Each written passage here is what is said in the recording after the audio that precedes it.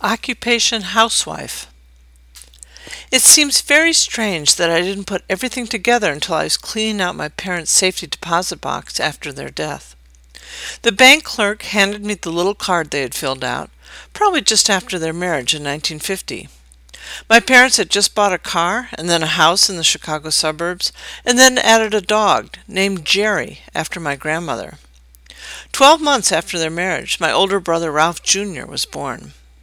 The only missing piece in this 1950s tableau was a safety deposit box at the bank to store the deed to the house, insurance policies, and other testimonials of their settled life. The bank card recorded their names, ages, and address, but then I noticed 2 lines that called for both of their occupations, unless someone was bold enough to admit they were a safecracker. My parents had dutifully filled in the information. My father's backward slanted writing said salesman. There was no surprise there, but I stared at my mother's loopy handwriting. She had confidently written out housewife. In the 55 years our lives overlapped, I never thought of my mother as a housewife. She was a mother first and foremost, but beyond that she was smart and clever, an athlete who taught all her children, including her daughter, how to throw a tight spiral football, a musician who wrote musicals for grade school children, an energetic volunteer for a residential home for troubled boys. I looked at the word housewife and wondered if my mother had embraced this identity in the first dreamy years of her marriage, or if she was already beginning to chafe against the suffocating pigeonhole of the post-war 1950s. In 1963, Betty Friedan published the book The Feminine Mystique, which detailed the widespread unhappiness of married women, even though many were living in great material comfort with new appliances, cars, and televisions, all of which were supposed to make their jobs easier. Friedan railed against the editorial policies of women's magazines, all helmed by men, which reinforced the notion that there was no greater destiny for women than to glory in their own femininity and procreative talents. Essentially, women were defined by their husbands and their children, but had no separate identity of their own. Friedan wrote, "Millions of women lived their lives in the image of these pretty images of the American suburban housewife, kissing their husbands goodbye in front of the picture window, depositing their station wagon full of children at school, and smiling as they ran the new electric waxer over the spotless kitchen floor. They baked their own bread, sewed their own and their children's clothes, kept new washing machines and dryers running all day. Their only dream was to be perfect wives and mothers, their only fight to get and keep their husbands. They had no thought for the unfeminine problem of the world outside their home. They wanted the men to make the major decisions.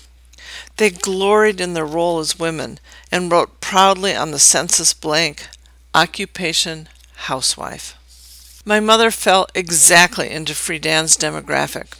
She graduated from college in 1949, and in the sliver of time between college and her marriage, she worked at a secretarial job arranged by her father. In contrast, my mother's older brother, just returning from World War II, smoothly transitioned to a job working alongside his father in the stockbroker business. I doubt that my grandparents or my mother ever considered for a moment that aside from her gender, she was just as qualified as her brother to join the family business. As Friedan points out, even though more women than ever attended college in the 1940s, college was merely a placeholder and a training ground for marriage. Housewife it was. She became Mrs. Ralph Brown.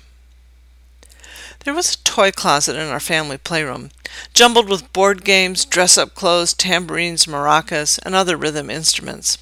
At the top, just out of reach of small children, there was a small shelf where I discovered a carefully hidden copy of my mother's college thesis entitled, "The Boot and Shoe Industry in Colonial America."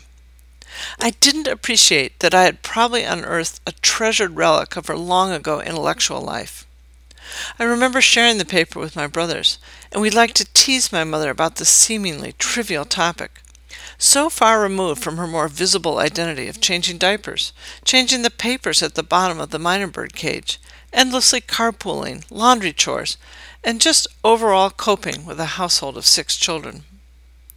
One time she did take me aside to defend her thesis, explaining that she had used colonial census reports to track the locations of those listing shoe repair as their occupation. She noted the westward movement of these tradesmen and concluded that their arrival in a community was a surrogate measure of a stable dividing line between civilization and wilderness. I began to see my mother in a new light, utterly impressed by her creativity and ingenuity. In college, I often thought of that paper and wondered if I could repurpose it for one of my own courses. There were other hints.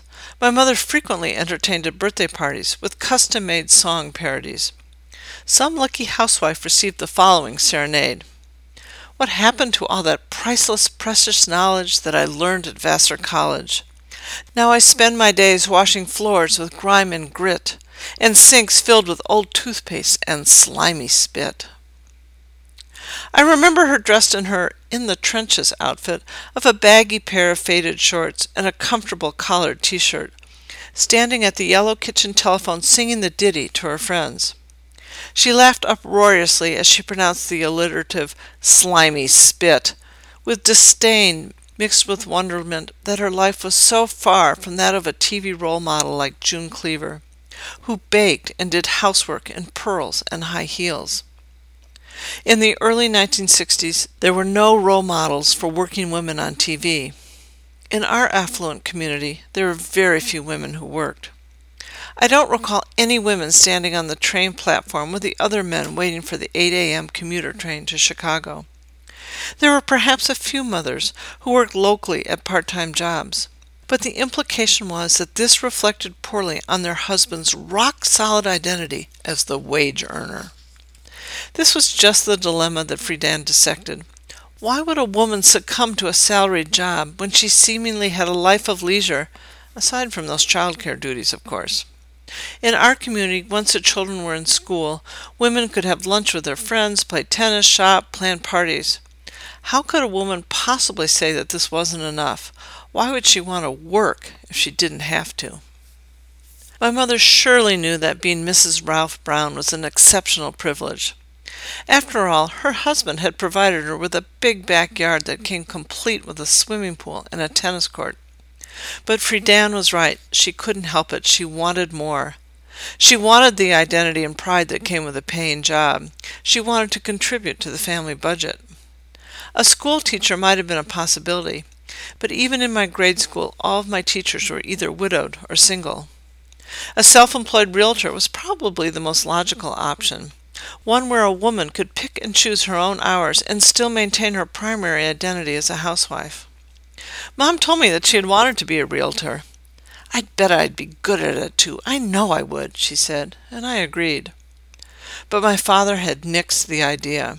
It was just too threatening. What would his in-laws think if their daughter went to work? Was he not a good provider? Like generations of women before her, my mother focused on volunteer work, using her talents for music to work directly with disadvantaged children, and then organizing kick-ass rummage sales and other fundraising activities.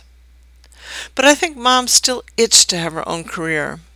Given her marital constraints, she threw herself into a series of largely successful cottage industries. She wrote musical plays for grade schoolers and songbooks for senior citizens, all advertised with homemade flyers.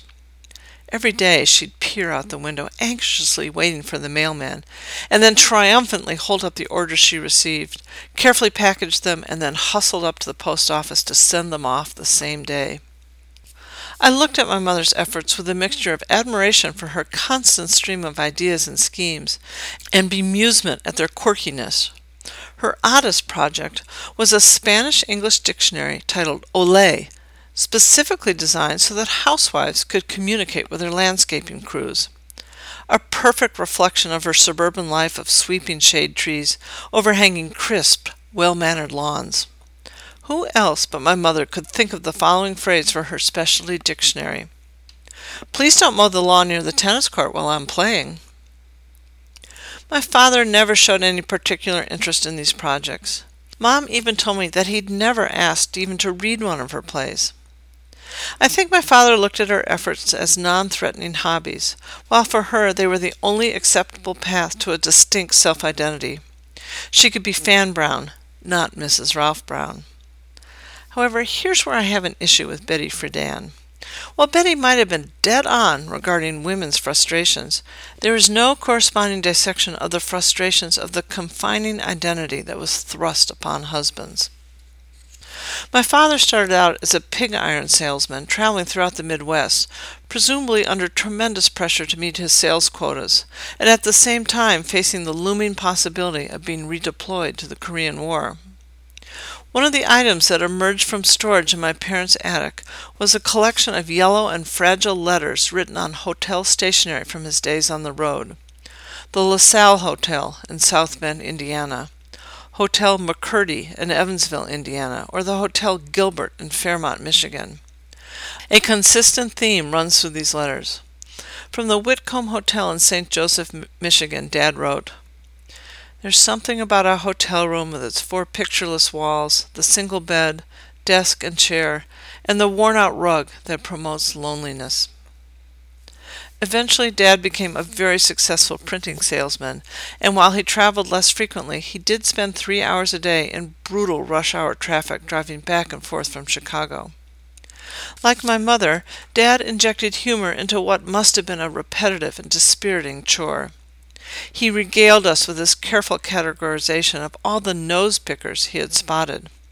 There was the digital upper thrust, the discreetly wandering thumb, the probing sidewinder, and the post-extraction roller.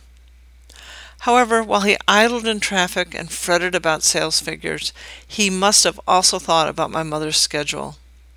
Yes, she'd do the laundry and carpooling, and dinner would always be waiting for him after his evening cocktail. But he also knew that Mom's flexible schedule accommodated daily games of tennis or lunch with friends. He must have been jealous.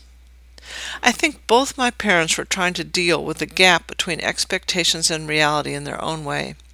The difference was that my father knew the working world was going to be tough, while my mother was just discovering the undiluted domestic bliss of a housewife was often an empty promise.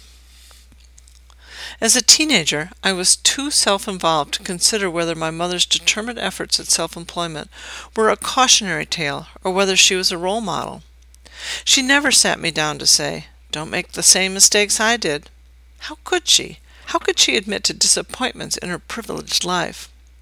After all, she'd been blessed with a husband who was a good provider and 6 children she adored. However, despite her steady cheerfulness and determination to find intellectual satisfaction within her small confines, I think her frustrations seeped into my subconscious even at an early age. It's 1958, and there I am, a 6-year-old in my kindergarten class picture, defiantly wearing pants and suspenders.